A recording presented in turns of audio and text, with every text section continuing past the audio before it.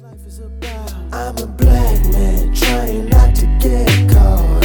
I'm just trying to solve the puzzle like a jigsaw. You know it's a big world, so easy to get lost. I'm just trying to solve the puzzle like a jigsaw.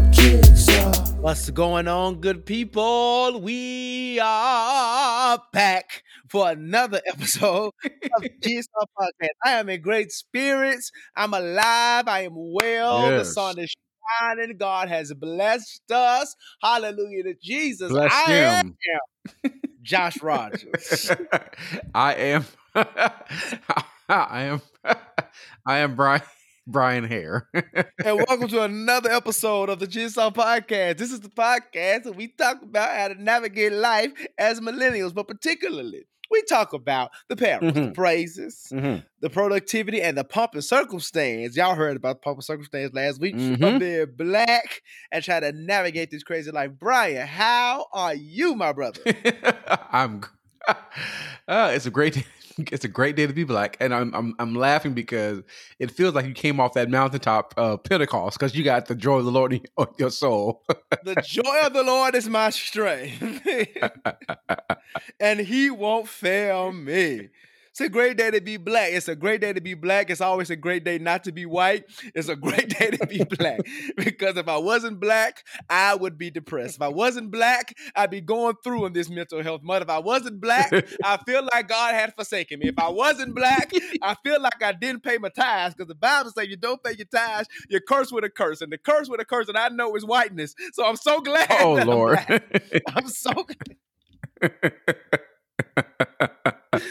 I'm so glad that I'm black. So glad that I'm black. What James Brown said, he said, say it loud. I'm black and I'm proud. Glory to the Father. Bless him. I serve a risen Afro-American Jesus.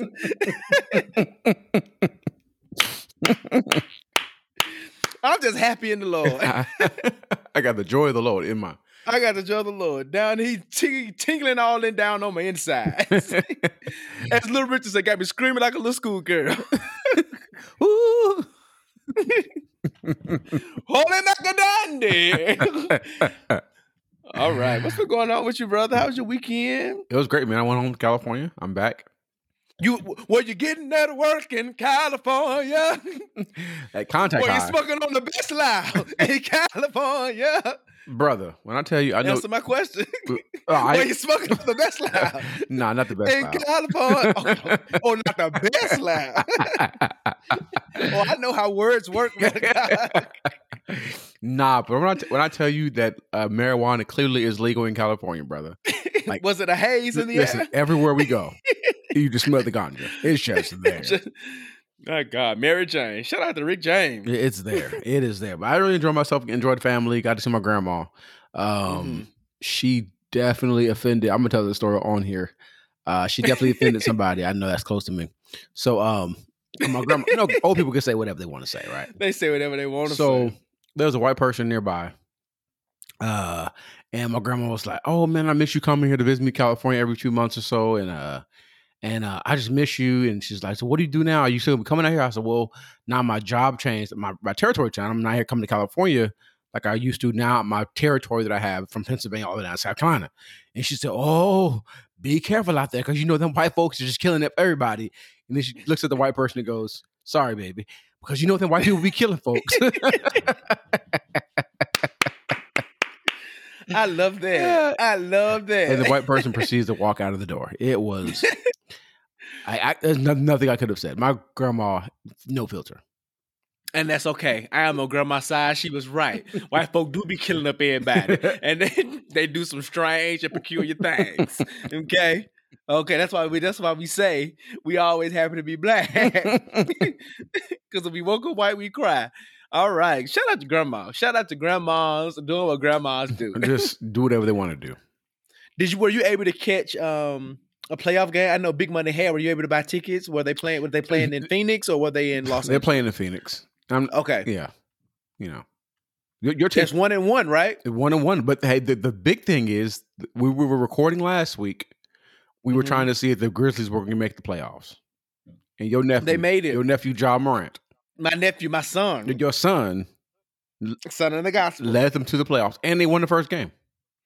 And they upset everybody. Listen, all the things. The youngest team in the NBA to make the playoffs in years. This is Josh Rogers' athletic abbreviations, by the way. I tried to stay up to watch the game, Brian, but they played in the Utah, and that's over there on the West Coast. And I fell asleep in the third quarter. Desmond Bain hit that 3 at the end. I was like, all right, I'm gonna put my trust in you, Lord, because I ain't got nothing else to give. I was so tired. It's so late. And tonight is probably gonna be the same way. I'm probably gonna catch maybe the first quarter. I think it might be on now as we're recording. Yeah. It's 8:30. Yeah. So probably on now, and that's fine. But I'm hoping. What's the Desmond Mitchell? Is that his name? Donovan Mitchell. Donovan Mitchell. I knew it was D Mitchell. Somebody. He didn't play. He's expected to play tonight, so we see what difference that makes. But I do believe the Grizzlies are hungry. I wouldn't be surprised if they lost. But I'm predicting if they do lose, it's going to be 4-2. If they do pull it off, it's going to be a 7-game series. I can see that. And it's going to be an upset. Otherwise, I think it's going to be 4-2 in Utah's favor. But Mike Conley's inconsistent. That's why I didn't like him on the Grizzlies anyway. So he's not going to really do much for Utah. But that's enough of my sports talk. Brian, do you know what today is? I know. Well, let's do this. It's the song of the week. It is. But I'm excited. I'm jumping the gun. I'm excited. It's okay. Go ahead. It's okay. It's the song of the week. So go ahead. Now that it's the end of the month, I know it's my week for the song of the week, but I'm going to toss it to you because I feel like you're going to be in good voice tonight. And it's a special occasion. So I'm going to allow you to do the song of the week if that's okay with you. And it's so okay with me. All right. So song of the week is going to Joshua Jamal Rogers. I haven't given the people a whale in a minute. Give it to them. Okay. So it's a special occasion. If you've been keeping up with the jigsaw, you know what today is as you're listening. And it goes a little something like this. It says, tomorrow will come, and girl, I can't wait. It's our anniversary. Bye-bye. Anniversary. But the first thing I'll do is run straight to you. It's our anniversary. Boom, boom. Anniversary. It's our anniversary. It's our anniversary. Boom, boom. Made for you and me. But I've only made plans to hold your little hand. It's the anniversary. Bye-bye. Anniversary. But the pleasures are mine, because we've seen good times. It's an anniversary. Boom, boom. Anniversary. Won't be no secret at the end of the day. It's an anniversary. Boom, boom. Anniversary. A small cup of tea to you and me. It's an anniversary. Yes. That is Anniversary by Tony Tone. And what Brian and I are going to do, we're going to toast up real quick. Cheers. If you do not know, this is not only 50 episodes of the Jigsaw Podcast, but literally 365 days from today. From last year, today, we made 1 year. We made 1 year. Millions didn't make it. But we was one of the podcasts this year. We've been through transitions. Hallelujah. We've been through changes. What the Raiders play say? Everybody going through changes. We've been through changes. We've been through the things, but God has kept us. Hallelujah. We've been faithful. He's preserved. Hey, oh my shot. This week is interpretation. I need it. You don't need interpretation to be another lie. We have made it, but seriously, we made it. We made it to a year. Statistics show that most podcasts end after 7 episodes. We are 50 episodes in. We are 43 episodes past what the statistics. We are another 2 black men who beat out the statistics. Look at God. Hey, I got a testimony. Testify. As I look back over my life and I think things over, I can truly say that I am blessed. I have a testimony. Recording this podcast ain't easy. It's hard work. Me and Brian we got wives, we got children. Brian got a dog. He got a house and all this other kind of stuff. We got stuff to do. Full-time we were just jobs. in California. Right. inhaling all the ganja, getting contact high off the Mary Jane. You know what I'm saying? But we gonna toast tonight. Mm-hmm. Up to them, Yeah. down to them. You know, forget all the rest of them who don't do them. Drink, everybody. Drink. Cheers. Cheers to the Jigsaw Podcast. Yeah. To all the puzzle pieces. We love y'all. We appreciate you. We appreciate y'all. Thank y'all for rocking with us. It's our anniversary. Anniversary.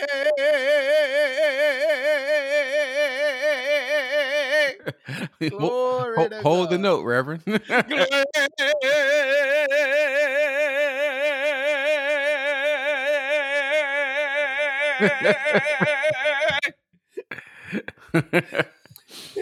All right. All right. You ready to start? It's a celebration. It's a celebration. I'm so excited. It it's is. a celebration.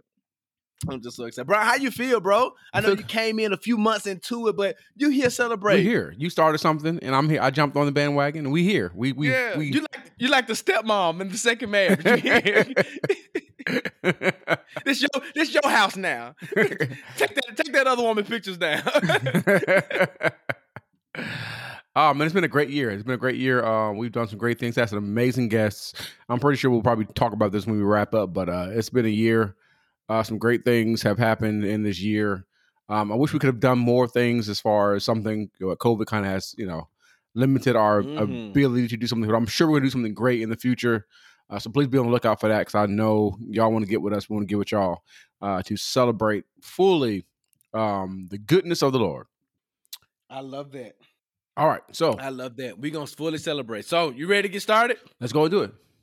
Let's go into the show with some black excellence. We Let's need it. go. In the midst of confusion, Yeah. in the midst of persecution, the Lord is still blessing me right now. All right, so we are here at the Blessed Report, where we do things by black excellence. Black folks do great things all the time. 366, 25/8. We do black excellence, black history every single day. So we take our time on this part of the Jigsaw Podcast, has been around for at least a year, to celebrate black excellence. So this week we are going to celebrate Kristen Clark. All right, for those sitting there thinking, who is Kristen Clark? And you're probably going to do a Google search. Don't do it, because I got the information for you. Kristen Clark, if you don't know, just became the first woman of color and the first black woman to lead the Department of Justice Civil Rights Division. So this is huge.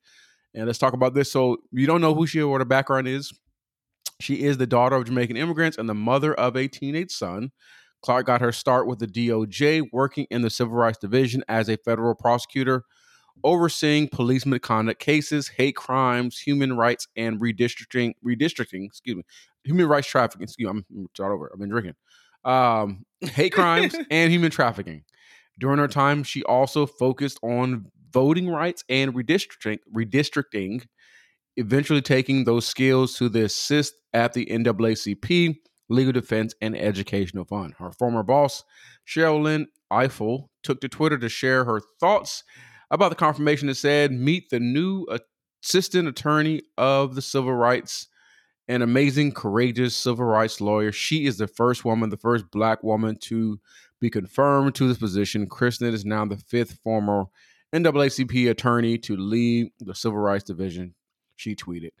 We love to see it because this is extremely important, because on the day after we are mourning George Floyd on the anniversary, we have somebody who is taking office in this role who is going to be tough on civil rights violations. So we definitely need somebody who is going to be tough on civil rights violations to fight for the people who are being oppressed, discriminated against, and all those good things. So we're excited about that, because she has history in police misconduct and hate crimes and human trafficking, which are all prevalent issues that definitely affect black folks all over these great United States. So bless up to Kristen Clark, again, making history as the first black woman to lead the DOJ Civil Rights Division. So we appreciate you and we salute you. So bless up to you. Appreciate you, sis. Bless up to you. You ready to go into the billboard? All right, let's go and do it. All right. So, you want to hear some great news? Yeah. God stayed the hand of death. Thank you, God. Our icons are still here. The ones that's left are still here. and we give God glory for them. So we have no obituaries, no rest Thank ups to God. report this week. It's been a rough 2021 It has. because we've been saying rest in peace to a lot of different people. Mhm. Well, we don't have to do that this week. I want to start it off with one of the people who I just absolutely adore. I love with all of my heart. Her name is I'm gonna do this. She was a backup singer Mhm. for Monica Okay. at one point. She then became a part of one of the greatest Mhm. women's R&B / pop groups ever Okay. to be a part. You know her as Michelle Williams, but she was born as Tanitra. That is Tanitra? it's a strong black name, Tanitra. Strong. That's how you know I'm a fan, okay? Tanitra Michelle Williams of Destiny's Child took to Instagram with a recording and basically said that she wants a Destiny Child reunion.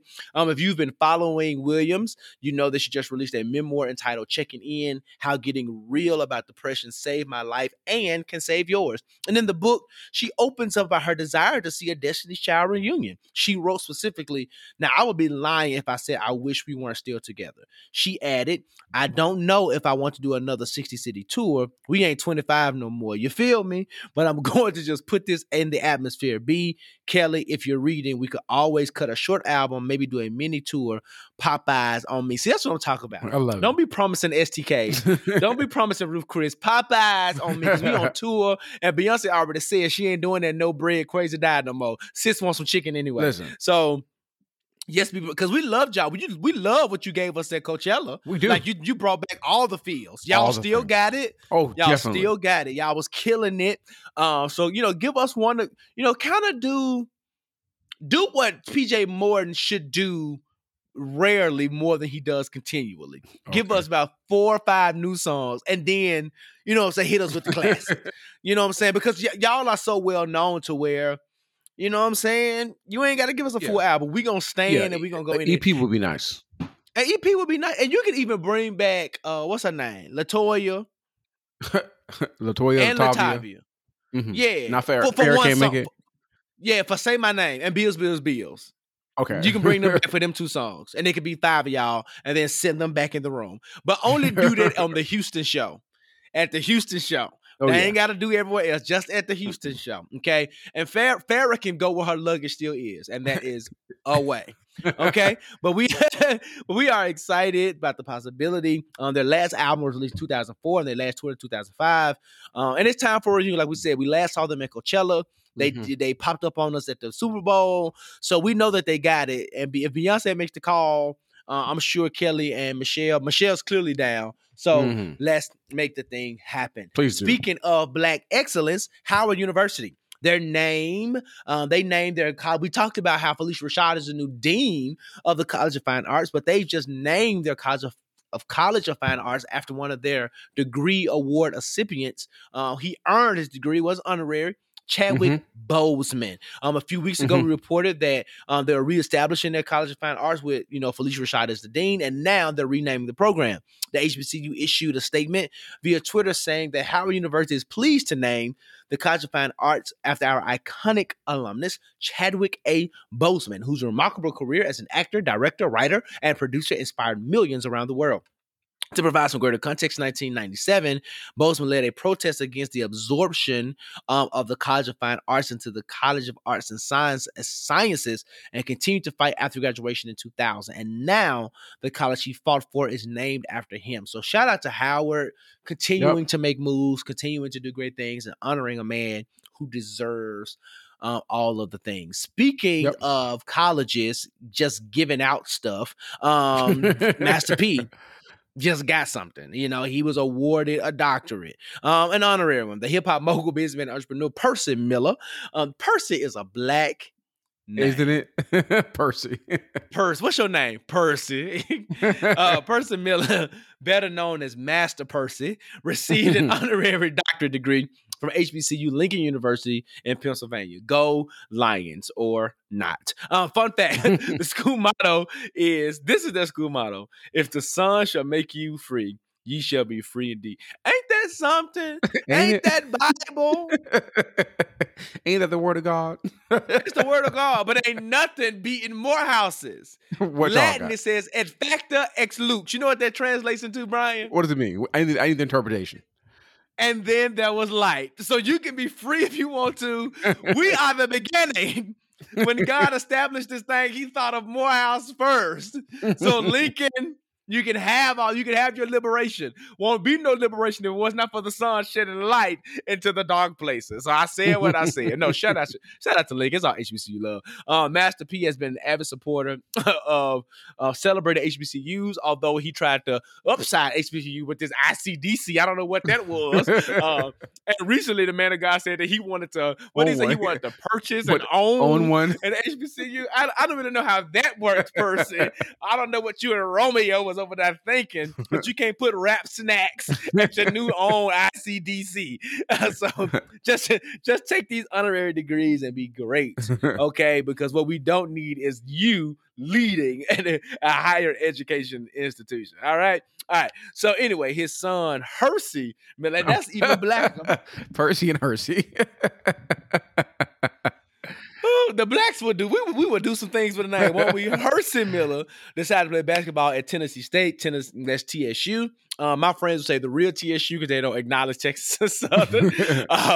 Now Master P has an honorary degree from the nation's first degree granting HBCU. So super excited to see black people doing amazing black things. Speaking of black people doing black things, but maybe taking a break from doing them, J. Cole is calling it quits. Although J. Cole may be one of the best lyricists. Is he one of the best lyricists in hip-hop, Brian? He is. Okay. He is. Okay, I'm trying to figure out as I'm reporting this, do I want to align myself with that? I guess I can. It's fun, but this is hip hop. Can we do a quick sidebar? Should we talk about hip hop? Yes, we did. Quick sidebar. Mm-hmm. So I saw something on Instagram that kind of made me mad because I am a Barb adjacent. I'm an unofficial Ken. Mm-hmm. And I saw a page that shouted out female MCs, the FemCs. Mm-hmm. And it said we shout out all women rappers except Nicki Minaj. I said, this is a Nicki hate page. Hater. And most of the posts were about Lil' Kim. I said, so this is a Lil' Kim stan page, low key. Right. But anyway, so the question was, who was the better male man and woman rap combo out of New York? Was it Kim and Biggie? Or was it Fox and Jay? Oh. They posed the question. I said, I'll make sure I remember so I can bring it to the pod. Oh, okay. So this is tough because Jay-Z has a bigger body of work. He has consistency, longevity. Well, no, we were talking about the stuff that they did together, so just basing it on the stuff that they did together. Together or Biggie and Kim? Kim? You think Biggie and Kim? Yeah, I think because to me, also Biggie wrote a lot of Kim stuff too. So it's kind of like, her verses, he ended up doing it anyway. So I'm going to go Biggie and Kim. And that's based off of just, the vibes, the feels. No, absolutely. I actually agree. I think because Jay and Foxy had a few collabs together, features together, and it's great music. But I think overall, for the culture, I think what Kim and Biggie were able to do was something dope. Let me ask you this.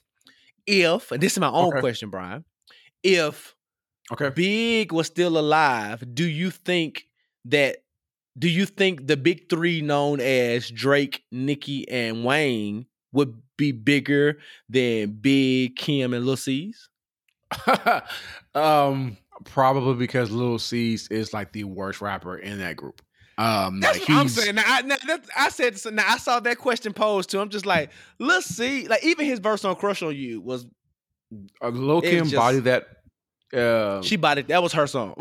Yeah. Let me see. Lil Kim is great in her own right. Biggie Smalls is great in his own right. Drake, Nicki, Wayne. And Wayne can all hold it down, yeah. All hold it down. Lil C's, where is he? We don't know. Nowhere. Probably at Little Caesars, making hot and ready. Right, $5. That's where Little Caesars is for $5. Yeah, pick him up. I would, if I had to pick that 3-on-3, I'm picking Drake, Wayne. I'm picking Young Money all day. Yeah. Okay. And I love Biggie. Like I love Biggie too. But if we're doing 3-on-3, yeah. So next month is Black Music Month. We're gonna talk. Maybe we should have a whole conversation about what the rap game would look like if Biggie and Pac were alive today. Oh, it would be a lot of people working at McDonald's. We'll talk about that. But going back to the regular schedule program, J. Cole is calling the quits. Although J. Cole is the best rap lyricist in hip hop, one of the best. He joined the Rwanda Patriots, the basketball club of the Basketball Africa League, to pursue his hoop dreams. After 3 games, J. Cole has decided he has completed his contract with the team and he's leaving due to a family obligation. I'll give my comments after that. This comes amid criticism from other players within the league who felt that although he brought attention to the league, he didn't deserve to be in the league. In his 3 games, Cole only had 5 points, 3 assists, and 5 rebounds. So this is where I wanted to land because Josh Rogers' athletic abbreviations, took notice.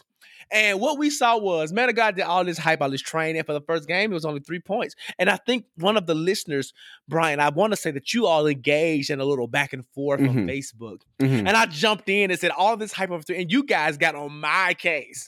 How I needed to give the man some time. And I needed to be nicer just for him to quit after only having 5 points and 3 in the African Basketball League. Now, I'm not shading our African brothers and sisters. But what we do understand, if we line country by country, precept by precept, right, that most of other countries, don't measure up to USA basketball level talent.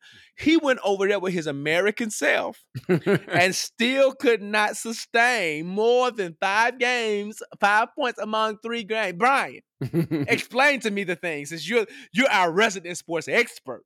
No, you're the one. No. I am just a sports cultural analyst. You are our resident expert. You are our Stephen A. Tell us the things, Brian. I think he just realized that he, didn't have it. Like he realized. Well, I know I saw something where he was giving out Pumas. So part of me feels like it was kind of because he has his first mistake. Why are you giving out Pumas? Because he has his own athletic shoe with Puma. So I'm assuming that might have been his, a thing to try to push Puma. Who knows?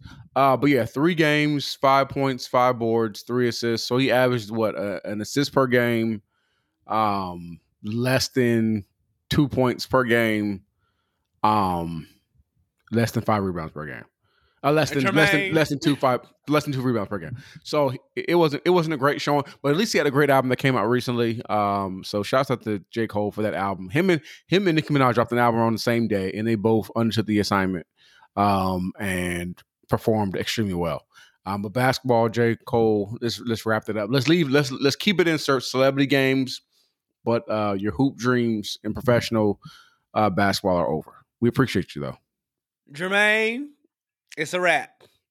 Go on back to Forest Hills Drive and keep on recording because this ain't what it is. We all have our strengths and our weaknesses, man of God, and I need you to understand yours. Speaking of awards and living out your dreams, Billboard Artist of the Decade goes to Champagne Poppy, Aubrey himself, Mr. Drake.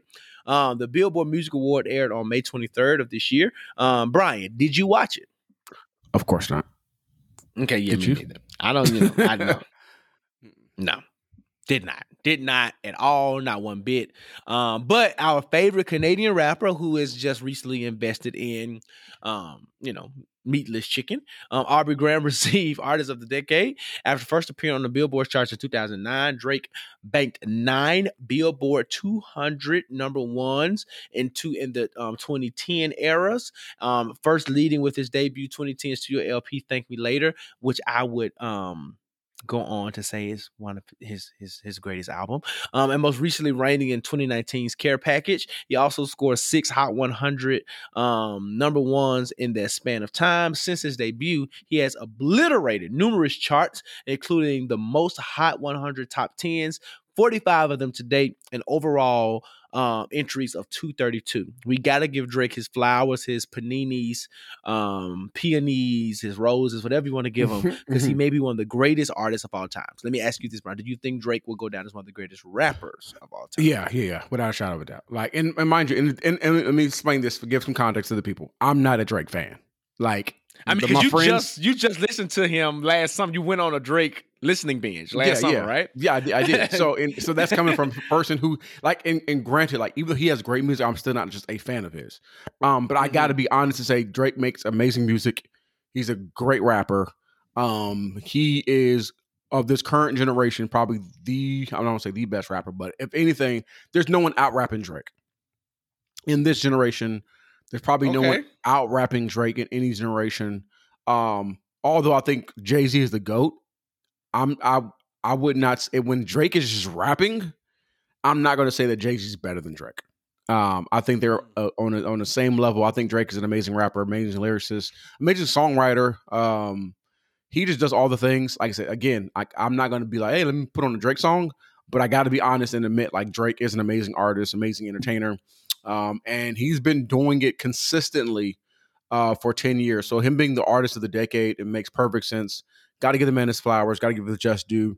And I think Drake is kind of my spirit animal. Like, you know, the so-called nice guy, but really is a savage deep down inside. Yeah. Yeah. So why would you say that? Because I mean, are you a savage deep down inside, Brian? I am. I think I am. I'm nice, but you know. I mean, Drake said nice for what? Be nice for what? Yeah. You know. He has a whole. So what's your favorite Drake song? What's your favorite Aubrey Graham song? Let me see here. Favorite Drake song. The song I listen to the most, and Drake fans are probably gonna be like, "That's whack." Is it's actually a song that he sings. Let's go on and coming home. Oh yeah. It's a cool. All time I listen to a lot of music when I'm driving, so that's a cool like driving song. You can just ride around. But yeah, I want to say like when I went on my Drake binge, there's a he has features that are dope. Like I like a song, you know, he's with Birdman, like Money to Blow, which is great. Drake talked that talk. Like I said, and again, I'm not the type of person that's gonna be like, let me put on some Drake today. But when I did my binge, I downloaded several songs that I was like, oh, this is great. On Thank Me Later, I downloaded like 8 songs. Take Care, I downloaded most of that album. And I just want to retract my statement and say, Take Care is my favorite Drake album, not Thank Me Later. Yeah, Thank Me Later is a great debut album, but Take Care is by far where he shines. And I don't know the songs by heart, but the ones where he like is rapping like old school hip hop, like Boom Cat, like those are the ones he shows TF out. Like it, like it shows like, oh, this man can rap. And my biggest issue with Drake is like the consistency. Like I like my music sanctified. Like brother, like either you're gonna rap or you're gonna sing. Like I don't want both in the album. Like give me a straight rap album, because when you rapping, you just killing it. But then unless you're Lauryn Hill, I can take that. But so you can take it from Lauryn Hill, but you can take it from Drake. It's a different, because the thing about Drake is he has like melancholy songs, like right after a banger, like a song that he's sitting there just rapping circles around somebody, and then the next song is like. And it's like, did Lauryn Hill not do that to us with giving us a song, then take us up to Zion? But it's Brian, let's not do this. It's Lauryn Hill. Lauryn Hill's not melancholy though. Lauryn Hill's not melancholy. Up to Zion is like a Baptist hymn that we don't want to hear. That's the song I consistently skip on that album. Drake, no, this show let know at the end. I don't want to hear that. No, I don't know. I prefer. I downloaded most of the songs where Drake was like rapping, like, and when he's like just spitting, it's no, great. I agree. It's great. There are a few songs. I'm sorry. No, I was just one of my favorite songs. You probably be surprised. It has a Nicki Minaj feature. Make Me Proud. It's just it's such a good song. Yeah, I like that. Oh, you had it ready. You had it queued up. Oh, I had it queued up. We had to get the people a little song in here. It's the 1 year episode. It's 50 episodes. I like a woman with a future and a past. Oh, he can rap though. Attitude, problem, all good. It'll make the shit last. Don't make it too easy, girl. Don't take it too fast. Yeah, that's it right there. That's it. Do it just like that. Only you could do it just like that. And I love it when your hair's still wet because you just took a shower. Running on a treadmill and only eating salad. Sounds so smart like you graduated college. Like you went to Yale, but you probably went to Howard knowing you. Weekend in Miami trying to study by the pool. Couple things do, but you always get it done. Might have been a time where I loved her too, but you take that away and you always been the one. I wonder why the moon looks nice, girl. Maybe it's just right for the night. You see niggas coming on too strong, girl. They want you in their life as a wife. That's why you wanna have no sex, why you wanna protest, why you wanna fight for your right. Cause you don't love them boys, pussy run anything, fuck that noise. I know things get hard, but girl, you got it, there you go. This is so good, and it's so empowering. The man can rap, man. So let me ask you this: since we're here, Yeah. we're talking about Drake. Drake is artist of the decade. Go give me his flowers. Go give me his flowers. Yep. He would never do a versus. But if he decided to do one, who could Drake go against? It's tough because I think I've had this conversation that Drake is literally in his own lane. Drake is what Lauryn Hill could have been if she wouldn't have. If she would have kept recording. Yeah, she would have kept recording. That's who. So Mine is Zion. maybe Jay, Kanye. I'm about to say Kanye before the fall. Yeah, because if you think about it, Old Kanye is Lucifer. Current Kanye is Satan. I think Kanye had a run. He had his, like, if you look at his album history, he had a run where he was just putting out great music. Even with the Watch the Throne was great music. Like, so, And even some of his newer stuff, he got one or two on those albums that are still good. Collectively, those albums are like meh. Yeah. But he's still, that genius is still there. He's just crazy. as hell. And then on top of this, you got to consider the fact that Kanye produces his own music. Like, so, you know, like that's a whole nother thing. And Kanye has great music. So I think if I want to have fun, I'd rather see Kanye go versus Drake than Jay-Z go versus Drake.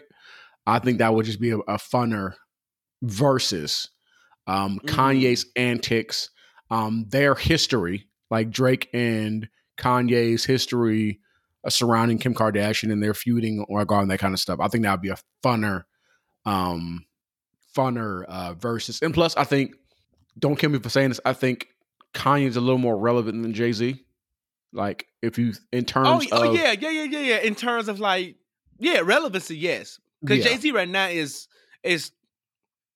solely focused on the business side of his empire. Yeah. More so than his music and art. Yeah. And although like Kanye's on like his business stuff too, I think that he has a little more ear to the street, to what's current. I think Kanye, since he's a producer, is always evolving and creating spaces and creating new sounds and stuff like that. I think it would be funner to see a Kanye versus Drake versus... but I think if you were to say the question is who can go against Drake, I think Kanye or Jay-Z can be like a formidable opponent. And then again, too, like you got to say, like, are we just doing Drake rapping or are we doing Drake singing and rapping? Because if we're singing and rapping, then I don't know whose catalog is touching Drake's because he has so many songs. Yeah, I don't know either, but I think that's a good one. Kanye versus Drake. That would never happen, but I think that's the most appropriate versus battle. Speaking of verses, as a complete sidebar, you see that the two creators are going at it on Memorial Day, or Timberland and Swiss Beats. Oh, okay. Yeah, I think it's like a rematch, right? I think so, because they were the first ones, right? Yeah, I think Or that should be something like fun. that. It should be fun. I don't know that I'm gonna watch it, Yeah, but it should be fun. We might watch it just so we can come talk to y'all about it. yeah. I was gonna say there's a rumored versus. I know this is way off topic, but there's a rumored versus with Soulja Boy and Bow Wow. Do you care? Yeah. Are you asking me my thoughts? Yeah. So I think it's much more appropriate than Bow Wow and Lil Romeo. Oh yeah, Because yeah. Lil Romeo has nothing but the theme song to the Romeo show on Nickelodeon. So that would have been like, and Bow Wow, as whack as he is today, has a catalog. Mm-hmm. And Soulja Boy, as crazy as he is today, has a catalog. The only thing about that, I think that verse is going to be more for the culture, because Soulja Boy, like Bow Wow is a rapper. Mm-hmm. Soulja Boy was a TikTok star before TikTok was a thing. I mean, because he was creating like dance moves and dance craves. Like that's what most of his songs are. They're like anthems and, hit the Soulja Boy and walk up out the bed to my swag, or like all those things. Yeah. So it's that he produces that type of Vibes, creates music. vibes. And even his current song, Draco. make it clap, clap, clap. It's it's like it's those kind of like thematic songs versus Bow Wow had like the one with Sierra. Like he had songs, right? So I definitely believe it's going to be a fun. It's going to be nostalgia specifically for the early to mid 30, millennial women out there who were crushing on Bow Wow when they were 16, 15, between 13 and 16. I'll probably give it a peek or two, but I ain't. Yeah, I think I think personally you are not here for it. Probably not, but I think but this is a situation where like I will be there for their antics. Like Bow Wow is Bow Wow gonna be lying. Yeah, he has a self-inflated. Let me say this: Bow Wow is, for what he's done, has done some iconic things. Like I'm not even gonna lie. Oh yes. And Big Draco, he's the first. He even though he says it, he kind of created some lanes and opportunities for people that are doing things now. Like he was ahead of a time on for some few things. But I think Bow will be lying, and then Soulja Boy will just be saying stuff, and it will be funny. So I think I would tune in for the antics and the fun of it all more so than their music. I agree. So the way we're going to celebrate our 1 year anniversary and our 50 episodes, that we're going to have a conversation about mental health, and then we're gonna end this month by bringing in one of our good friends. Oh, yeah. She's not new to the podcast, not at all. But she came to Living Room to bless us. So Brian, you ready to go there and do that? Let's go and do it. Let's do it. So grab your drinks, grab your snack, grab your wine, because we still celebrating. Grab your wine. We are still celebrating. Pull up on the matter of fact, we ain't gonna sit. We gonna sit in the den today. Some we can all just sit around in like a little kumbaya circle. Right. We'll have a good conversation. Let's go ahead to the living room and have this conversation. Yep.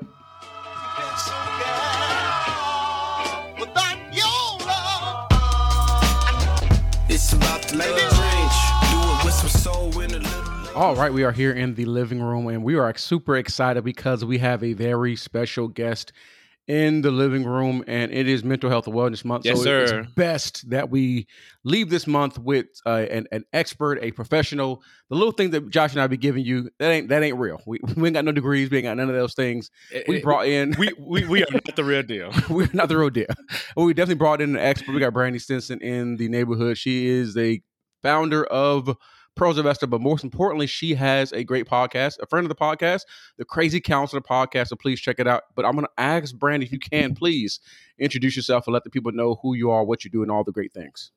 Thank you. Thank you for having me as a part of your podcast. And congratulations again for being just awesome with the consistency and great content. So I do want to just throw that out there first, but I am Brandy. Bless you. You're welcome. You're welcome. I am Brandy. I am a licensed clinical social worker. I'm currently licensed in Georgia, New York, and New Jersey. And so I work for the government for my full-time job. Okay. My side job is, I am a licensed, like I said, a licensed clinical social worker, and I have some private clients that I see for counseling services. And I also run a nonprofit called Pearls of Esther, and like you said, the Crazy Counselor podcast. And so as you can imagine, I'm pretty busy, and I am definitely trying to get some self-care in and manage all of the things and not lose it in the process. And so I've been in this field now in the mental health space for about, 14 years this year. That's a long time. Oh, wow. Okay. Oh, wow. Okay. Yeah. I hope I'm probably aging myself at this point. But I've been in this field now for 14 years. I've worked in a variety of settings, from jails to prisons to court to inpatient hospitalization to community mental health to actually being a director of a clinical program. So I have pretty much run the gamut. So you name it, I've probably seen it, worked with it, or experienced it in some way in this area, in this field. So I think that's it. That's what's up. She gave you all the resume. Qualified. She's qualified. Oh my gosh. All the And things. she got them good government benefits too. You heard that at the beginning. Listen, all these memes going around about quit your 9 to 5. No, That's ma'am. not me. I keep scrolling. I scroll real fast. I don't No, believe in ma'am. LLC Twitter. I keep my 9 to 5. Right. I get paid. I get paid twice a month. I'm okay with that. I like the stability of it all. Right. Yeah, the stability. That keeps my mental health in check. The stability. Listen, that's what I'm saying. Exactly. So let's jump right into the conversation. We're gonna hit you with a big one. All right. What would you consider, Brandy, the biggest mental health crisis affecting people, specifically Black folk today? Ooh, the biggest mental health crisis. Well, gosh, I think if we look at like this past year, just all of the unearthing and the realization of the systemic racism and just ways that has impacted us. You know, I've heard a lot of people talk about experiences that they've had where they felt, I'm going to use the word paranoid, but I'm going to use it lightly here, just for the sake of like, times that they've gone places and they felt like, oh, people are watching me because I'm Black, or just certain experiences that we've had that we didn't think were problematic that actually are. And so I think with everything that we've seen in this past year, it caused people to pause and to really think about some of the underlying mentalities that we've had and underlying belief systems that we've had that were specifically problematic. Now, when we talk about people at, the world at large or people at large, I think one of the mental health, if we talk about a mental health crisis, is the actual realization that a person needs help and actually reaching out for that help. I think that there's still a gap in people knowing where to go when they need help. There's a lot of misconceptions about, oh, well, I need to see this type of person or a person with, these credentials only if I want mental health services. And so I think that we need more education around, okay, if you're depressed or if you're anxious and it's impacting your daily life, what does it look like for you to actually get help?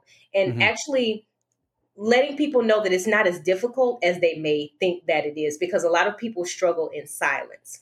And we find out either when it's too late or when their lives have been deeply, deeply impacted, when it could have been something that was remedied very early on. And so I think just the crisis has been lack of information, and especially as it relates to how do I get services and what should I look for? Wonderful, wonderful. And I'm glad you kind of said that, because that was kind of what I was feeling in terms of, it's kind of two-part question. One would like, what are some signs, I guess, that one would indicate that a person should seek professional help in terms of mental health, but then also like, how would one go about finding the right person for them? Right. That's a very good question. A lot of times we think that to see a therapist, you have to be just really in a bad space. But I say, if you have a thought that you need to talk to someone, it's okay to have a therapist. We don't turn people away because we're like, oh, you're not depressed enough. You're only crying one day a week. Oh, child, you can handle that. like we don't do that kind of stuff, right? Like the moment you feel like your emotions or your thoughts are not manageable, or you just need a healthy space to process that's outside of your friends, outside of your family, you need an objective voice. It's okay to get a therapist, right? But I think when we talk about mental health and just being on the spectrum of it impacting your daily life, that's the thing. That's what we look for, is if a person comes in and they say, I think that I'm depressed, what we're looking for when we ask questions often is, how is this impacting this person's daily life? Are you able to, get out of bed and fulfill your major obligations, like going to work or caring for your family? Are you so anxious that you can't even get in your car and drive to the grocery store because you may have a panic attack? Or you're just too anxious and thinking about what may happen when you get there that you don't even leave the house, right? And so those are two very different ends of the spectrum, of course. But again, if you have the thought that you want to see a therapist, there is nothing wrong with reaching out to see a therapist. And like Josh said, especially if you got good benefits. Come on. Come I on, mean, benefits. because behavioral health is covered in the majority of health plans. And so if you have benefits and you can afford it, I say go. If you can't afford it, there are community resources that can assist. There are some agencies that have what's called fee for service, where it's on a sliding fee scale. So either way, if you're having the thought that you want to see a therapist, if you're curious about therapy, go. It doesn't hurt anything. Mm-hmm. So going to my pastor ain't good enough? Child, we done already talked about it. My pastor ain't got no degrees, ain't been to not one school. Right. Like, and I'm all for pastoral counseling. I think that there's definitely a space for it. Mm-hmm. But there also has to be a line drawn where even in the space of pastoral counseling, whoever's providing that counseling has to say, listen, this is above my head. This is out of my league. I can talk with you about spiritual things, but when it comes to dealing with head-on practical mental health issues, I need to refer you to a therapist and let them do their thing, because we have an obligation. When we think about doctors, we think about do no harm, but I think we all have that obligation, is to not do any harm to anyone who is emotionally or mentally vulnerable.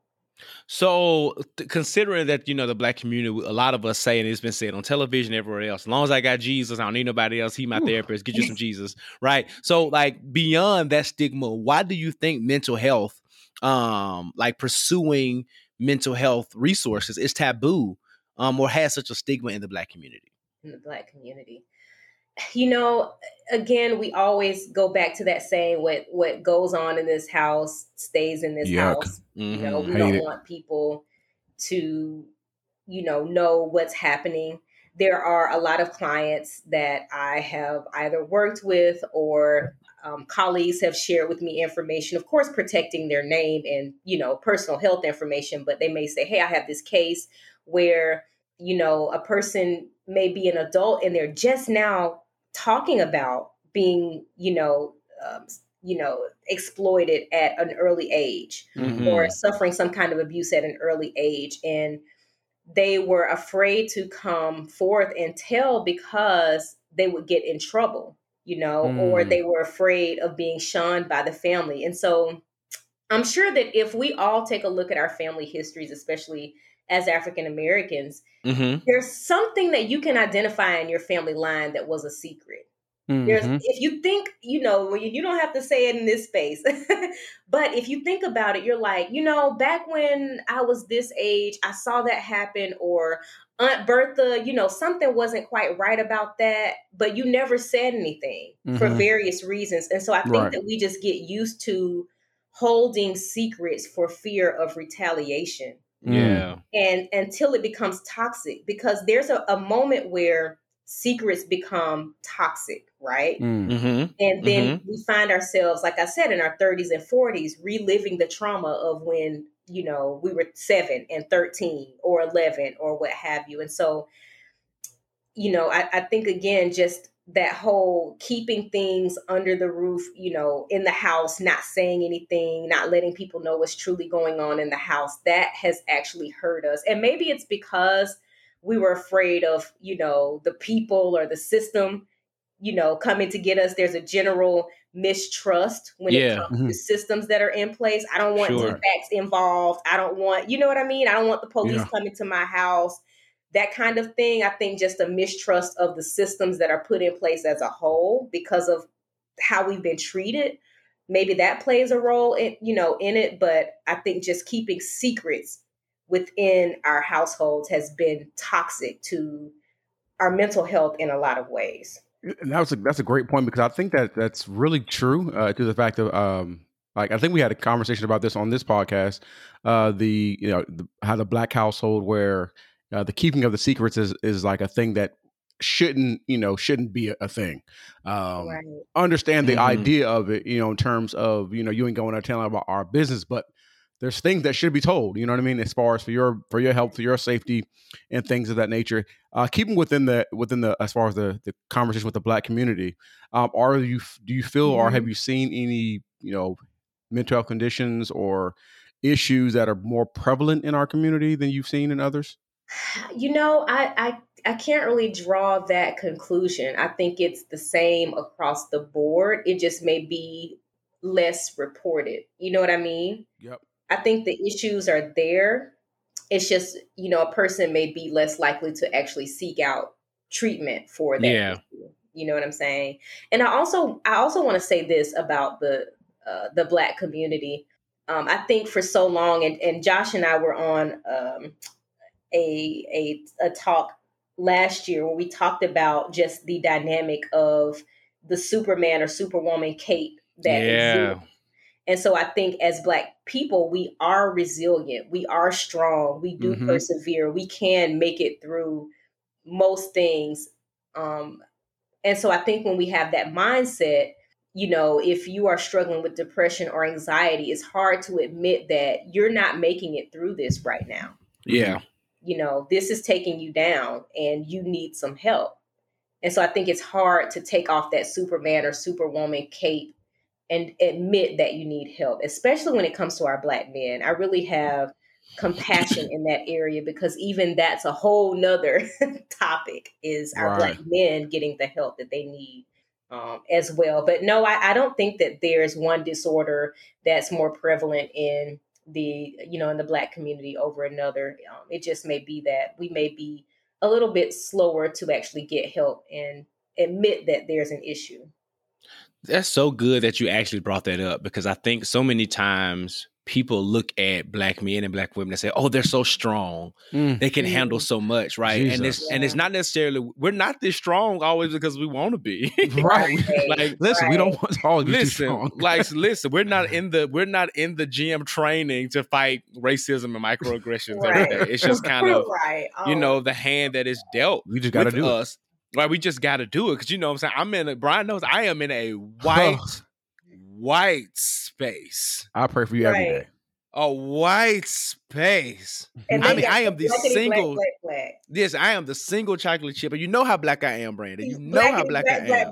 Black. So it is so difficult. You know what I'm saying? Because I'm going to present authentically, but sometimes it's so difficult. You know what I'm saying? Presenting authentically, and then being their definition of Black, and being that level and exhibiting that level of strength to have to deal with them. So that leads me to this question of trying to figure out: do you think, from your perspective, that a Black therapist is sometimes, or in general, right, more equipped to provide mental health therapy to Black people in comparison to non-Black folk? I love that you asked that question because I get that a lot. And I think, again, with everything that's happened in the past year, there was this push for, I need a Black therapist to understand what I'm going through, right? Well, fam, a lot of the Black therapists are full. I'm just gonna let you know, like we were all like, fam, Booked. like I'm full, right? But I don't think that only a Black therapist can help you through whatever you may be going through, especially as it relates to systemic racism or what have you. The keys to being a good therapist, or the number one key, is to have compassion, and another thing is to have empathy. And I think that when you have those two things and you operate from that space, pretty much whatever problem is brought to you, you can empathize with the person, or you can at least have compassion, and you can seek understanding. Right. Last year, I spoke to a white therapist about, after the incident with George Floyd, and I was very hurt and I was very angry. And I talked to a white therapist about it.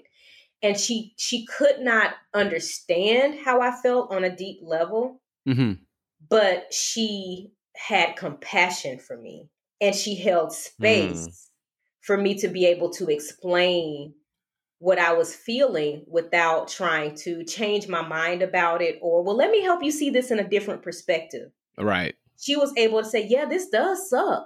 Like, I see what happened. And yes, it is wrong. And, and I think just having that level of compassion and, again, empathy. Yeah. I think if a person has those things, it doesn't matter what race they are, they can just hold space for you. Now, there is going to be a certain camaraderie that you have with a Black person that you may not have with, someone who's white or Asian or what have you. But I don't think that only Black therapists or African American therapists can work with us pertaining to these issues. I don't believe that.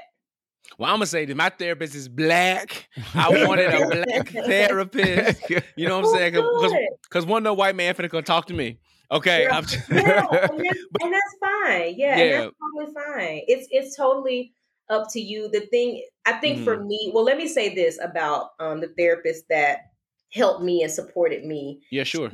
She also was married to a Black man, and her kids are biracial. So I think that added and I never knew that about her until the George Floyd incident. And she said, well, this is also a concern for me too, because, I have biracial children, and even though their skin may not be as dark as yours, to someone else, they're still Black. Right. You know what I'm saying? And so I think that added, her sharing that with me further disarmed me. You get what I'm saying? So I will say that was also there. But if you want to have a Black therapist, fam, get a Black therapist. Like, that's fine. But if you cannot find a Black therapist, or if you have a Black therapist and you feel like, well, this isn't really working, our dynamic is off, I wouldn't say, well, you need to go and make sure you find another Black therapist. Like, you don't have to. You can explore therapists, that may be of another race. Right. No, and I believe that's really true too. I just know for me personally, right, that's what I needed, because one of my really good friends, she's going to she has a white Jewish older woman therapist, right? Oh, and they're able to talk through some things. And like similar to your point, she mentioned, without going into any details, she was able to empathize in a way because she talked about some ways in which her family dealt with the ramifications of the Holocaust. And she was able to understand, this is not the same, but I'm able to have a level of empathy with you because of my understanding of history and things like that. So I totally get it in a sense. But to your point, definitely go where you feel comfortable. And if it's not working out, don't drop therapy, right? Continue to find the person that's going to help you, with whatever resource that's necessary to get you from point A to point B. Right. Brian? Yeah, and add to that, I know somebody that's real close to me who has tried, is in therapy right now, but has gone through a few because they were like, this one ain't working. Like, I feel like I'm getting worse. I feel like they're not being able to have the conversations I need to have. So they've tried multiple therapists and ended up finding the one that actually was best for them. So I thought that was kind of cool. But I'm sorry. I do want to add to that. I'm sorry. That's a very good point you brought up, because sometimes we think going to therapy is like you're going to come out with your Superman or Superwoman cape and like you're fixed, right? But there will be times where you will leave a therapy session and you may not feel good, fam. Like, you may not. We don't say, sometimes, probably most of the time, we don't say what you want to hear. We don't tell you what to do. We may ask questions or help you clarify some things, and it doesn't feel good. Therapy is like medicine. It is like if you have an open wound and you put peroxide or alcohol on it. Initially, it burns, and we hate it, right? But after a while, we start to see the healing effects. And so, to your point, I will also say, if you start going to therapy, give it some time. Like, don't go to 2 sessions and be like, listen, I feel worse. Forget them. Let me go back to psychology today and get somebody else. And I'm not saying that that's what your friend did, but just to kind of throw that out there, like, just give it some time to kind of see if this is the right therapist for you before going to another therapist. Because when you go to another therapist, you kind of have to start over. So you definitely want to give it some time, see if it works. And then if it starts working for you, or even have a hard conversation with the therapist to say, I don't feel like we're touching on the things that I came here for. Can we kind of revisit my treatment plan? Can we revisit the goal of our sessions? Because we can get off track too. We're not perfect. So have those conversations even with your therapist to say, listen, this is why I came here, and we talking about something else. What does that have to do with why I came? Or are we ever going to touch on these things? So that's good. Right. That's great. That's excellent. Okay, so I lost my train of thought, but I'm going back to it. I'm gonna go I'm back to go sorry. I forward. just kind of had, you guys are asking such good questions. No, that was So perfect. That was many perfect. No, that was points. perfect. That was perfect. Because you said something I want to kind of go back to because you kind of mentioned it. So I kind of want to go back to it in terms of George Floyd, right? So it's literally a year, from the time of recording, it's a year and a day from when we all saw George Floyd pretty much lynched, and it was all over social media, all over the television. And sometimes it seems like we're just inundated with Black trauma, Black pain. How do we process these images, and how also would you suggest that we kind of protect our peace when we're seeing all of this trauma? I would say if social media is too much, definitely limit either your social media intake or Mhm. limit your scrolling. Um, you know, I don't feel guilty about if there's a post or a video that is showing, we use the term Black trauma, but the images I'm talking about and the videos Right. that go around. I don't watch them. And I give Me myself either. permission to not watch, to not need to know every detail of it, because the more details I know, the worse I feel, Yep. right? And so I Hmm. give myself a hard stop. Like I'm not delving into that. I'm not making 20 posts about this issue because I don't have the capacity for that right now. Yep. I we have lived not only in a space of racial injustice, we've lived through a pandemic. If Mhm. you're like me, you have lost friends. A lot of us have lost loved ones. We haven't been to church in a whole year, so a lot of us ain't saved no more. I'm just playing. Yeah. But it's true, because some of the saints is out here wilding. Come Right, on. they, they're here they they wild belong out. to the streets They're now. brunch and smoking hookah and stuff. No, I'm kidding. But They belong to the streets. no, but seriously, we are. I feel like we have been or had been in kind of the fight of our lives in a lot of different ways, and Yeah. sometimes you just don't have the capacity to scroll social media and further take your mental health down into a space by reading everything or looking at all the videos. I did not watch a lot of Derek Chauvin's trial because Oh I could yeah. not handle it. Mm-mm. I didn't want to see the video over and over. I would Right. catch the recap at the end of the day Hmm. and be like, okay, that's what I need to know. So Mhm. I would say get the information, get what you need, and keep it moving. Yep. Yeah. Get the highlight reel and keep it moving, and don't feel guilty if you don't have the capacity for watching all of the things or getting into all of the justice fights that are going on right now, because it's way Right. too many. It's a lot. It's exhausting. It's Like, exhausting, and that's okay to be exhausted and say I can't handle that right now, and I have to put boundaries up in around what I consume.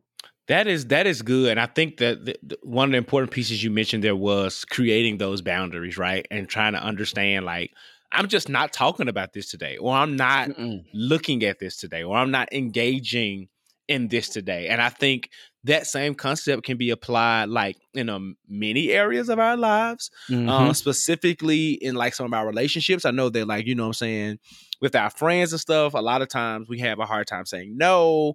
We have a hard time being combative, or I don't want to say combative, confrontational with our friends, because we don't want to Right. like mess up relationships. So let's talk through when you're dealing either with a friend, or even let's go as far as like couples, right? How would people in any kind of relationship seek help? Should they do it as individuals first and then figure themselves out, or should they initially go as a couple or as friends or as partners or whatever? Like, how should they try to reconcile whatever it is if those boundaries aren't being acknowledged? So I think within the context of a relationship, I do think that starting with individual therapy is, that would be a good space. Mm-hmm. And, I always say when it comes to couples, it's good to have your individual sessions and your sessions together, Yeah. because there are definitely things that you need to work on as an individual because you're still an individual. But there are Mhm. also things that when you bring your individual self into relationship with another individual, there are things that you guys have to work on together. Right. So I think that the two very much so go hand in hand. one thing that I also recommend is that therapy not be weaponized in a relationship. That's good. Meaning, well, you can't figure this out, so you need therapy, or but I definitely think there should be communication and just a consensus that we're going into this therapy space to work on our issues, because usually that's where you get better results, is when you have both buy-in from both people. Mm-hmm. And so I would say, again, definitely the individual therapy component as a part of the family therapy as well. So I think that I've seen both work very, very well, because there are things that you may be processing with your therapist that you may not be quite ready yet to process with your spouse at the time. You know what I mean? Mm-hmm. And so you just may need to kind of work through a little bit before you're brought into that couples therapy space, or that space with your friend, to work that out.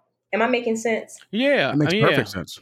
Yeah, because I'm hearing it's a both and, not a either or. Yes, absolutely. It's a both and, like hand in hand. Mhm.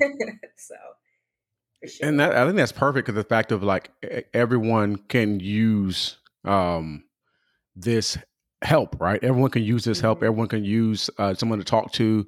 And like you said earlier, outside of your relationships, it's good to have somebody to talk to. And then it may help out your all's relationship, because y'all both have seen someone. And then now maybe that moment, that opportunity where you guys come together and have the conversation about certain things that may be troubling both of you all. Now you may have better skills for communication and things of that nature. I think that's pretty dope.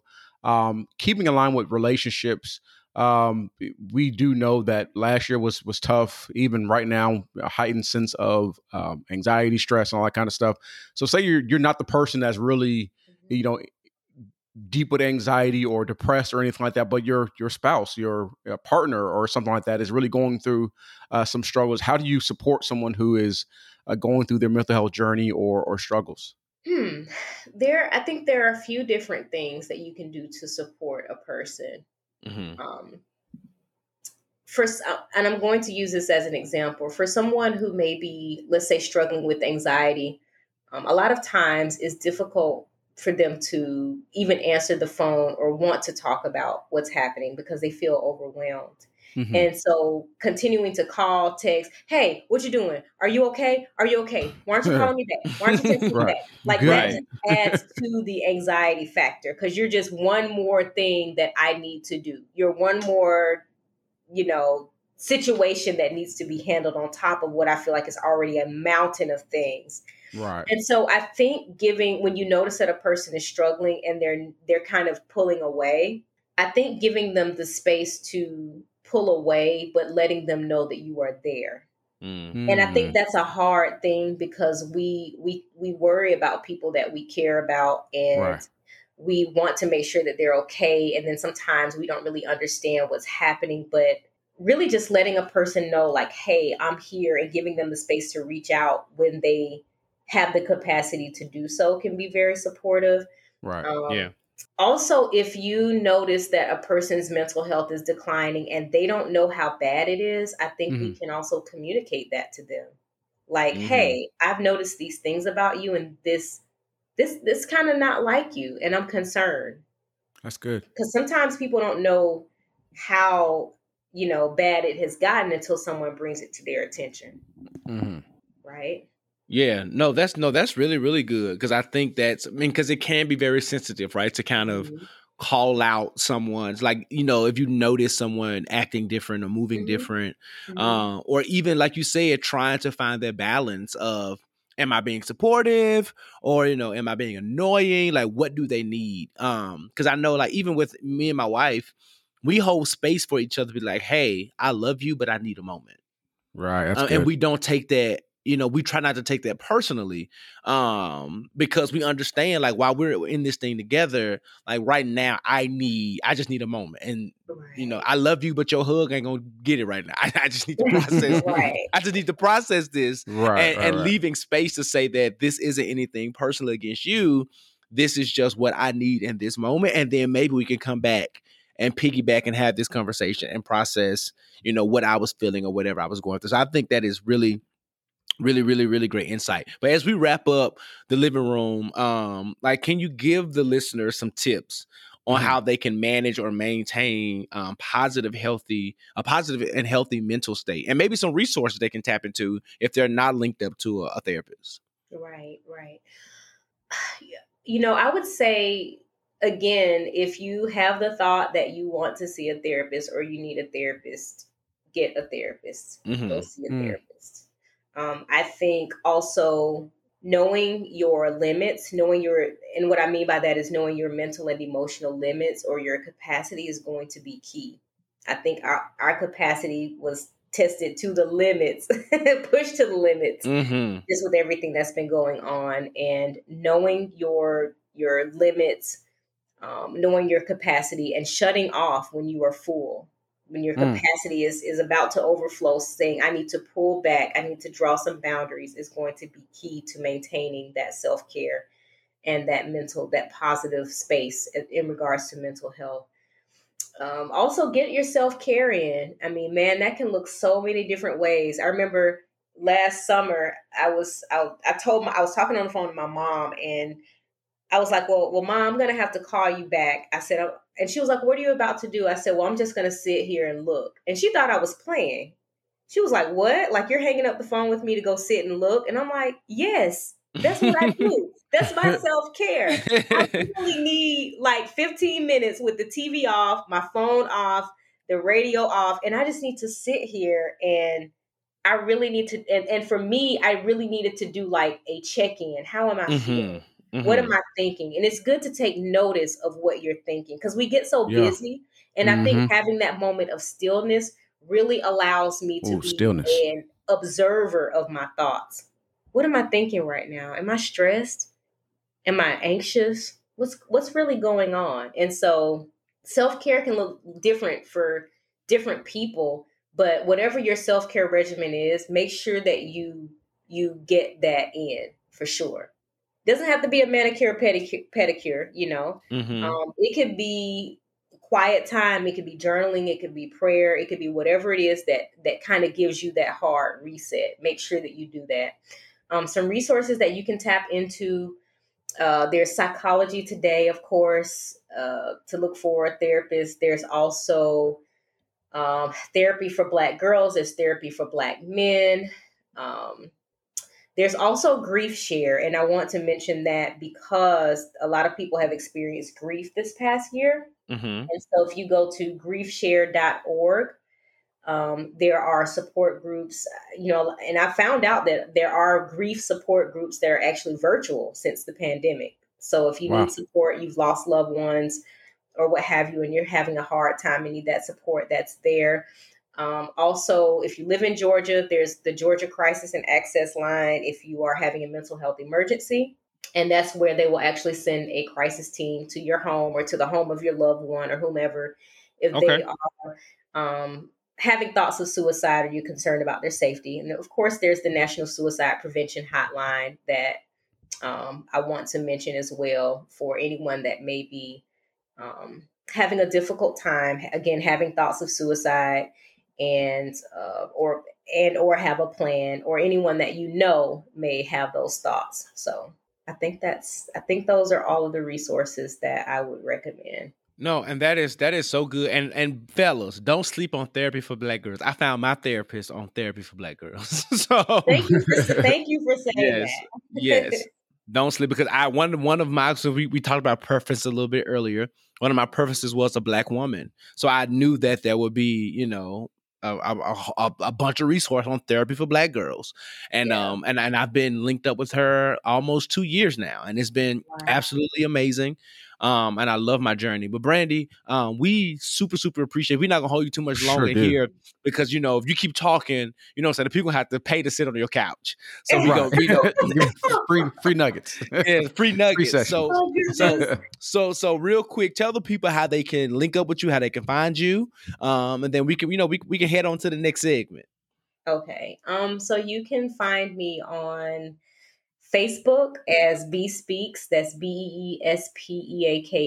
You can also find me on Instagram on my nonprofit page, Pearls of Esther. That's Pearlsofesterinc.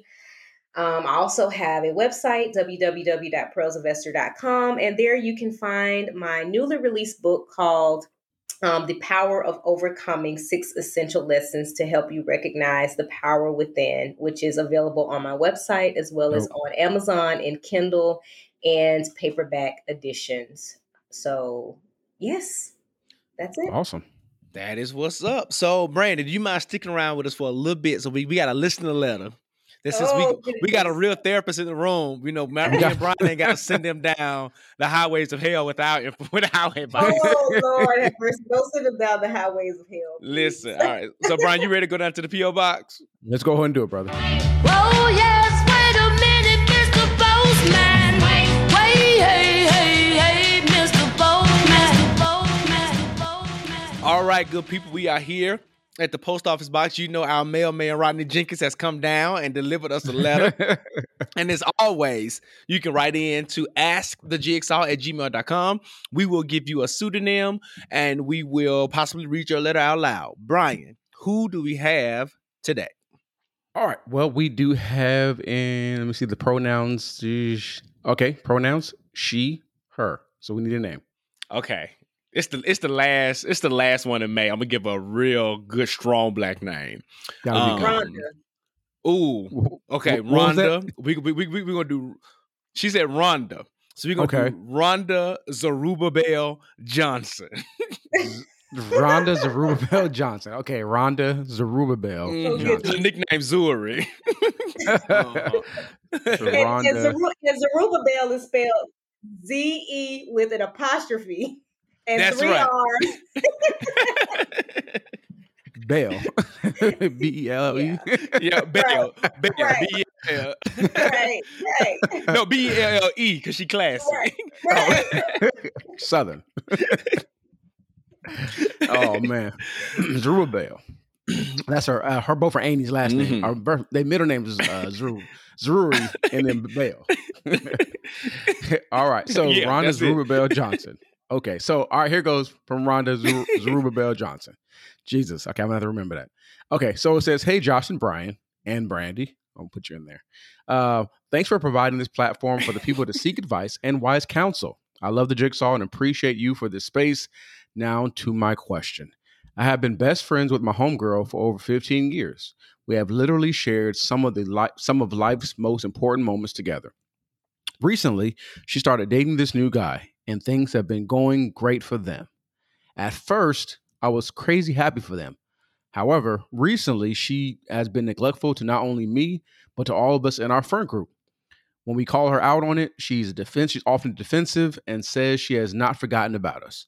But every single time we attempt to reach out to catch up, there's always some excuse as to why she cannot make it.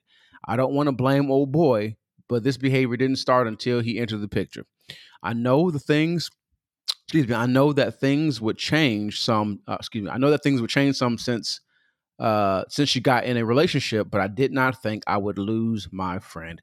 It has literally been weeks since we have seen each other, and this needs to change soon. What do you think I should do to get my friend back? Josh, don't hold back. Did I do something wrong? I'm gonna read the question again. What do you think I should do to get my friend back? And again, she said, Josh, don't hold back. Did I do something wrong? Why is she calling me out? I don't like that. Because you loud. He knows you, Josh, loud. apparently. Oh, goodness. We're going to let our guest answer first. Right. Yeah, our house guest come answer. Well, that happens pretty often, actually. Mm-hmm.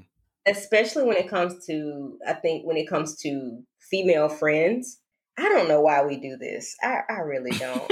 I'm taking off my professional hat now. I'm just talking. I mean, can I say it like I feel it? Say it like you feel, sis. Can I say it like I feel it? I mean, I don't know why we do this, but it happens very often. I've had it happen to me, and it does not feel good. I think there are a few dynamics that could be at play. Is this the friend's first boyfriend, serious relationship? Is this her first serious relationship in a while? Because then it can feel kind of all consuming. You kind of get wrapped up in this relationship because it's new and it's fresh and it's fun. And then, this is either your first serious relationship, or you haven't been in a relationship in a long time and you want to really make this work. And so all of your energy is going to this relationship. I do think there has to be balance, but also I kind of hate to say it, but I think that even if she talked to her friend about it, I don't think the friend would be like, girl, you know what? I'm going to start canceling my Friday night dates with my man so we can sit at home and, watch Ready to Exhale and drink wine. That's not going to happen. It's really not. And it may actually drive more of a wedge between the friendship. Because one thing I know about people is people will choose relationships over friendship. They will. And I hate it. I think it's ghetto. But, it happens quite often. And I'm not talking about in a marriage context. Let me be very clear about that. But I'm saying that oftentimes in the dating space, we can get in these relationships and get so wrapped up and entangled in a relationship that we don't balance out those friendships as well. And I've also seen where when that relationship ends, that person doesn't have those friendships because they neglected them for the last 9 months, and those friends have moved on. Right. They have mourned the loss of that. They have mourned you. They have buried you in their minds, and they have moved on. How do I know that? Because I have been that person. I have been in that situation before. And when old boy left me high and dry, like my friends, they said, they gave me a good old, I told you so. But I had to work back into that friend group because I kind of kicked them to the side to pursue this relationship. And so that was my moment of vulnerability. I've learned and grown from that. But I think that there does need to be balance. But I think my initial thought is that even if she talks to her friend about it, I don't think that things will change. It's just going to kind of have to be something that her friend is going to have to experience, and a realization that she needs to maintain these friendships. That realization she's going to have to come to on her own, unfortunately. But I'm interested in what you guys have to say about it. Don't hold back. Brian, you want to go first? I'm trying to think out how it. I don't know. When you first get in touch with or in a relationship with somebody, it's like the infatuation stage. It's like you really are so just into that person. You want to be around them all the time. So I get it. I'm pretty sure I've done it before. I'm pretty sure, Josh, you've probably done that before. Like, we've all done it before. When you get in a relationship, first thing is like you want to, everything that person does is just wonderful. So you want to be around them all the time. And you may neglect your friends, right? But I think it's great to have the conversation about it. And like you said, Brandy, I think it's really going to be just having to work through that. And as a friend, if you've had the conversation with them and you said, hey, I'm feeling like as a friend, we're missing out on some time together. I know you got a boo now, but can we still have our time? Can we maybe set up a time where we can hang out and then do a plan? Don't sit at home and watch Waiting to Exhale on the couch. Like, go do something fun with your friends. So, because it's kind of like, I could be with my boo, snugged up with him. Like, why not? Why would I be with you, in the house doing the same thing? So, that's my thing. Have the conversation, allow them to work through things by themselves. And then as a friend, develop some times and ask the friend if they're willing to spend some time with you on a specific day. Be intentional with it, but don't do something like, hey, come over right now. Not be intentional and say, hey, this Friday night, we're doing a girls' night. Can you, give us just this night? I know you're hanging with your boyfriend the rest of the time. Can you come out this night and just have a girls' night and then leave it at that? Josh? Right. No, I was going to say the same thing. Pretty much be intentional, like meet them where they are.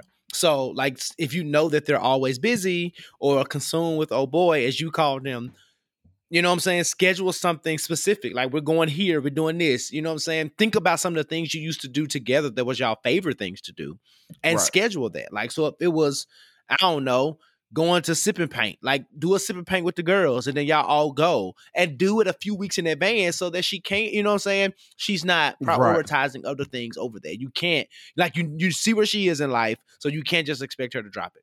The other thing that I want to say, since you told me not to hold back, and I don't know how I'm supposed to be offended or not by this, but what I'm going to say is take the shade out your voice to old boy, because you called him that. He ain't do nothing wrong but come in Right, he didn't do nothing wrong but come in and love your friend. That's all he's been a good man A to your good man. friend. You He's know, a good man. he's a good man, Savannah.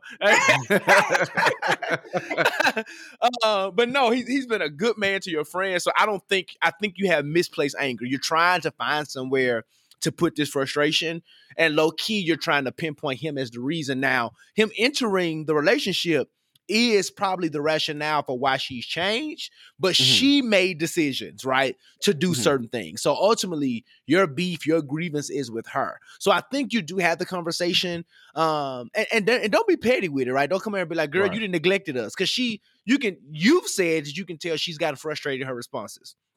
So don't keep pushing that. But I think it is healthy and fair to have the conversation and then just be like, can we commit to, possibly hanging out at least once a month or something? You know what I'm saying? To kind of get back. Because as Brian said and as Brandy said, as the relationship settles or they break up or whatever happens, her consistency is going to come back around. It's real new right now. Yeah. It's real new. And while they're not married, think about a newlywed couple. You don't bother them for the first few months or so because they doing their things. They honeymooning.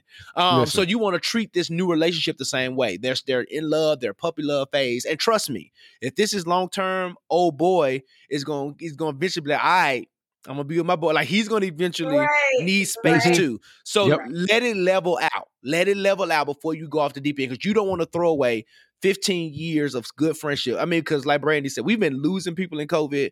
You don't want to throw away 15 years of good friendship because, you know what I'm saying, of a new ones in this current space. So, Zerubbabel, that's what I got for you. I hope we helped. Yeah, and I want to add this as well.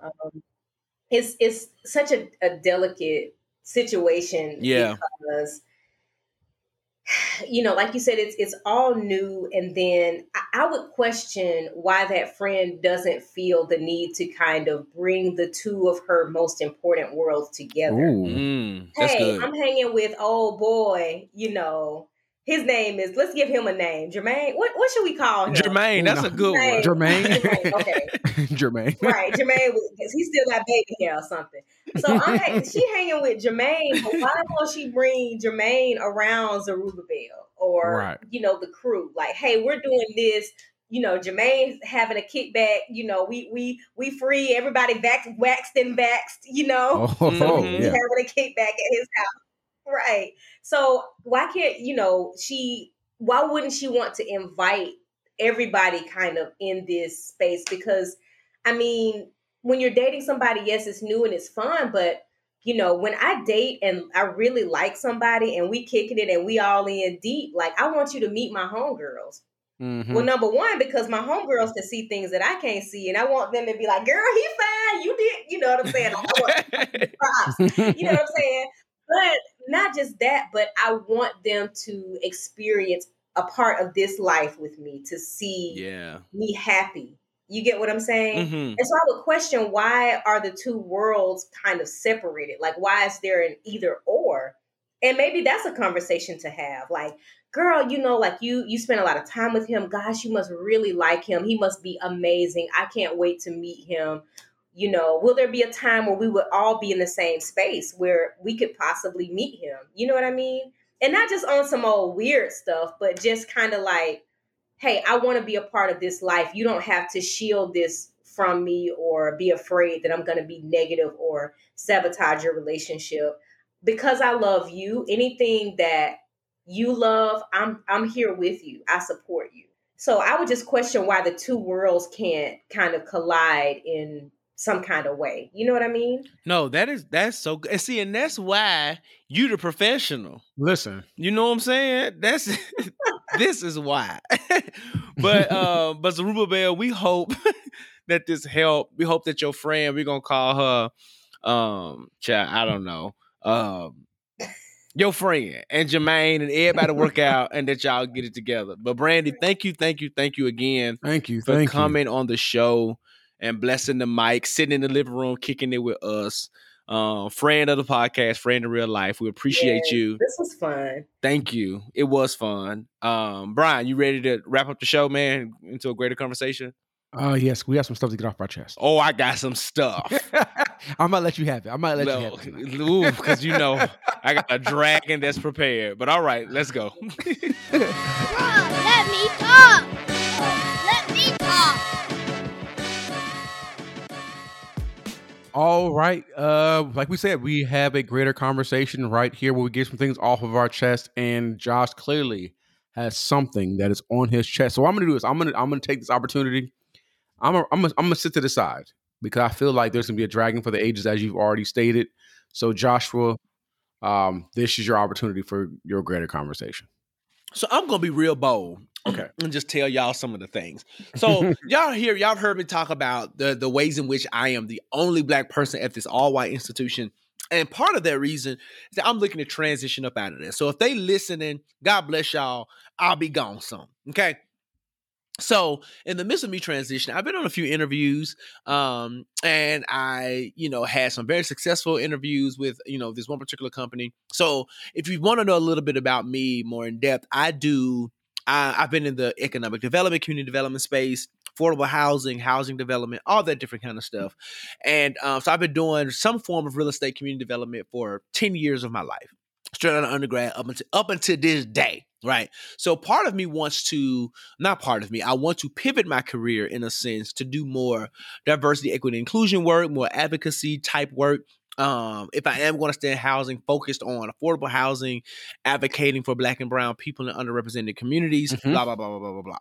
Found an opportunity, Brian. Okay. Of which you were one of my references. They called you. They did all the things. You filled it out. I appreciate you. I appreciate the love. Right. So they wanted me to I went through 3 rounds of interviews. I submitted them 3 references, all of which they called or emailed. They got in-depth information about me from them. And then I went through filling out their official application, joining their talent community online, doing all the things they wanted me to do. Went through the background check, everything, Brian. For them to low-key ghost me for 2 weeks. Then told me that I was the final candidate. Oh, yeah. They told me too. I have email records that I was the final candidate, that the job was mine. And then they went ghost with no offer letter.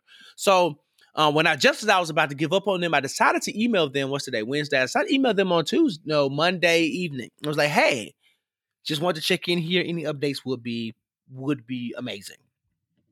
Hiring manager got back with me. Was like, oh, I apologize. Going to check in with the HR department, see what's going on. So I was like, okay. So Tuesday comes. I am in the middle of an assignment with a pretty pressing deadline. I had to submit something by 3:00. So I was taking a mental break. I need to step back for a second. In the middle of taking that mental break, I did what most millennials do. You check your phone, you look at Facebook, you look at Instagram. I hate notifications because I'm OCD like that. So I went to my email, saw there's a few there. I saw an email it says employment offer from said company. Okay. I'm like, bet this might be the motivation because I was also having a little creative constipation. So I needed to take a break so I could finish writing this report. So like maybe this would be the boost that I needed to get me through it. I go to the email, open it up, read it, basically say, hey, congratulations, thank you, your offer is attached. So I open up the offer, Brian, before I can even read it, they had the start date and the salary in bold. Okay. That's to make my eyes focus in on that information because that's the most important thing of the letter, quite obviously. Definitely. They came at me with an offer that was insulting. I mean, low. I mean, it would be several thousands, tens of thousands of dollars lower than what I'm making now. No, thank you. I would be hurting making that type of money.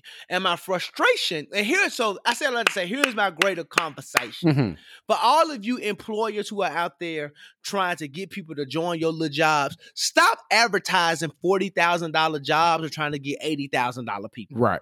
Because you're wasting our time and you're wasting their time. Yep. It is not going to work for you in the end. The only possibility of you getting somebody overly qualified would be if that person is completely unemployed. But you got to watch out because they're probably only taking this job because it makes them more than what unemployment can give them. Right. So what I want to tell you is that you need to be upfront about your salary requirements. Yep. If you ain't got the budget to pay nobody, quit capping. Mm-hmm. As Memphis would say, quit flogging like you got the budget and the resource to pay people in the ways in which they deserve to be paid. If you got these small budgets, you need to go to these undergraduate institutions and get these people straight out of college. Baby, I got 10 years of professional experience. I got 3 whole degrees. I have a technical skill set in economic community development that commands almost double than what you offered me in this specific job. You insulted me. Mhm. You wasted my time. You wasted your time. It was egregious Mm-hmm. what you did. And I wanted you to know that I did not appreciate it. Matter of fact, let me read the email that I sent to them to let them know. Read it for the did. people. I said, It was a read. Dear HR person, thank you for sending over this offer letter. Throughout the process, I grew excited about the potential partnership between myself and said company. After reviewing the offer letter, I cannot, within good conscience, accept the listed terms. I understand that organizations like yours depend on capital development and fundraisers to do their important work, so there are budgeting requirements that you all must adhere to. However, I bring over 10 years of professional experience, a robust educational background, and a technical skill set that commands far more than blank number from the market. Reflecting back on this process, I wish we would have discussed salary expectations earlier so that we would not find ourselves at this moment. There is no benefit to either party to expend time and resources and land at such a crossroads. May this be a learning experience for both parties to be audacious enough to have critical conversations sooner rather than later. At a minimum, I would need to earn insert number to be able to maintain the lifestyle I have built for myself and my family. If that number is way out of range for you, then this serves as my official declination of the proposed employment offer. And that was the nice version. I wrote it 3 times because the first version was, I am completely irritated that you wasted my time and insulted me with such a piss poor offer. You should be ashamed that you've offered someone of my caliber such a low bar offer. Is what I wanted you to know. And then in the offer letter, Brian, they had a nerve to tell me that I was required to answer them by Friday, close of business day, and to start the Tuesday after Memorial Day after you ghosted me for 2 days. So even though I don't like my current job and I'm willing to walk out of there with an immediate resignation, okay, that's likely what's going to happen. You don't know that, though. You didn't even give me the grace to transition from one space to another. Right. You assumed, right, that, oh, all of a sudden, because you waited 3 weeks, now you have to forfeit the 2-week timeline. You're arrogant, you're disgusting, and you're I'm gonna just leave it. I'm listening because I'm upset. I was over it, but I'm upset. I'm upset, Brian. You took 2.5 weeks and called 3 references. I'm for $50,000. The heck am I supposed to do for $50,000? 2 kids and a wife. What am I supposed to do with that? What am I supposed to do with that? Nothing. I ain't made $50,000 in 7 years, 7, 8 years. What's wrong with you? I was just upset. That was disgusting. That was egregious. That was insulting. It's the audacity for me to look at my resume and be like, oh, he gonna be okay. You must thought I was one of these other goofies. Right. What Nicki Minaj said, y'all out here trying to hire people, can't even spell hire. You ain't gonna have to get me. You can't get me. What Meg say, handle me? Who gonna handle me? You couldn't handle me. And you gave me this low bar offer, and it's your fault. And I want you to know that you are nasty. So that's what did Lenithia say? So nasty, so rude. That's what it was. I'm offended. God bless you, and may God's face turn away from you in this season. Not shine, turn away. Yeah, $50,000, bro. We're not shaming salaries, but based off of shaming salaries. But based off of experience, background, degrees, yeah. We're not shaming salary. If you make it $50,000, make your $50,000 and maintain your lifestyle. But I'm in a space to where I've worked past earning that level of income. Yeah. If you would have caught me about 8 years ago, 7 years ago, then we would be having a conversation. I'm not in that space anymore. Right. Go ahead. That's like I said. That's going backward. I mean, backward. Like Michael Jackson moonwalk. Girl.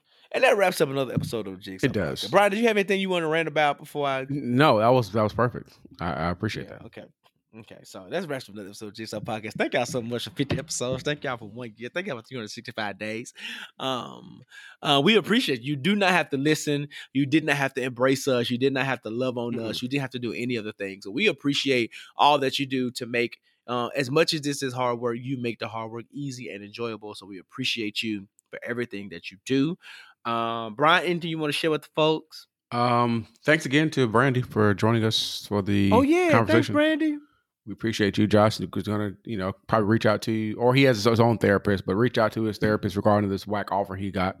Thank you. I'm going to process that within therapy. I'm about to process this. Well, what made them think that I would accept that offer? Jesus Christ. But yeah, thank you all of our listeners. We appreciate you, all the things that you do. Please do all the things that we actually do best previously, is to go off there and rate us 5 stars or nothing at all. Leave a comment, share, tag, like, all the things that we do. Let people know how great this show is. Listen to it. Send us your questions. Ask the Jigsaw at gmail.com. Check us out on the website. Follow us on Instagram, Facebook, all the things, the Jigsaw Podcast. Follow Josh at I Am Josh Rogers. Follow Brian at I Am Brian Hare. And before we head out, Josh, tell the people what they need to do. You need to know your worth and don't accept these piss poor offers from people who try to play you. Don't be a goofy. Okay. You all want to hire people can't even spell hire. You don't be a goofy. Okay. But no. All you can do is just this right here. What you can, while you can, in the very best ways that you can. But in the midst of it all, just like I did this week, I won't get caught my work undone. Y'all have a great day. Happy birthday. Happy anniversary. Happy 50 episodes. Love y'all. Peace out. We'll see y'all next week. See ya. Love you.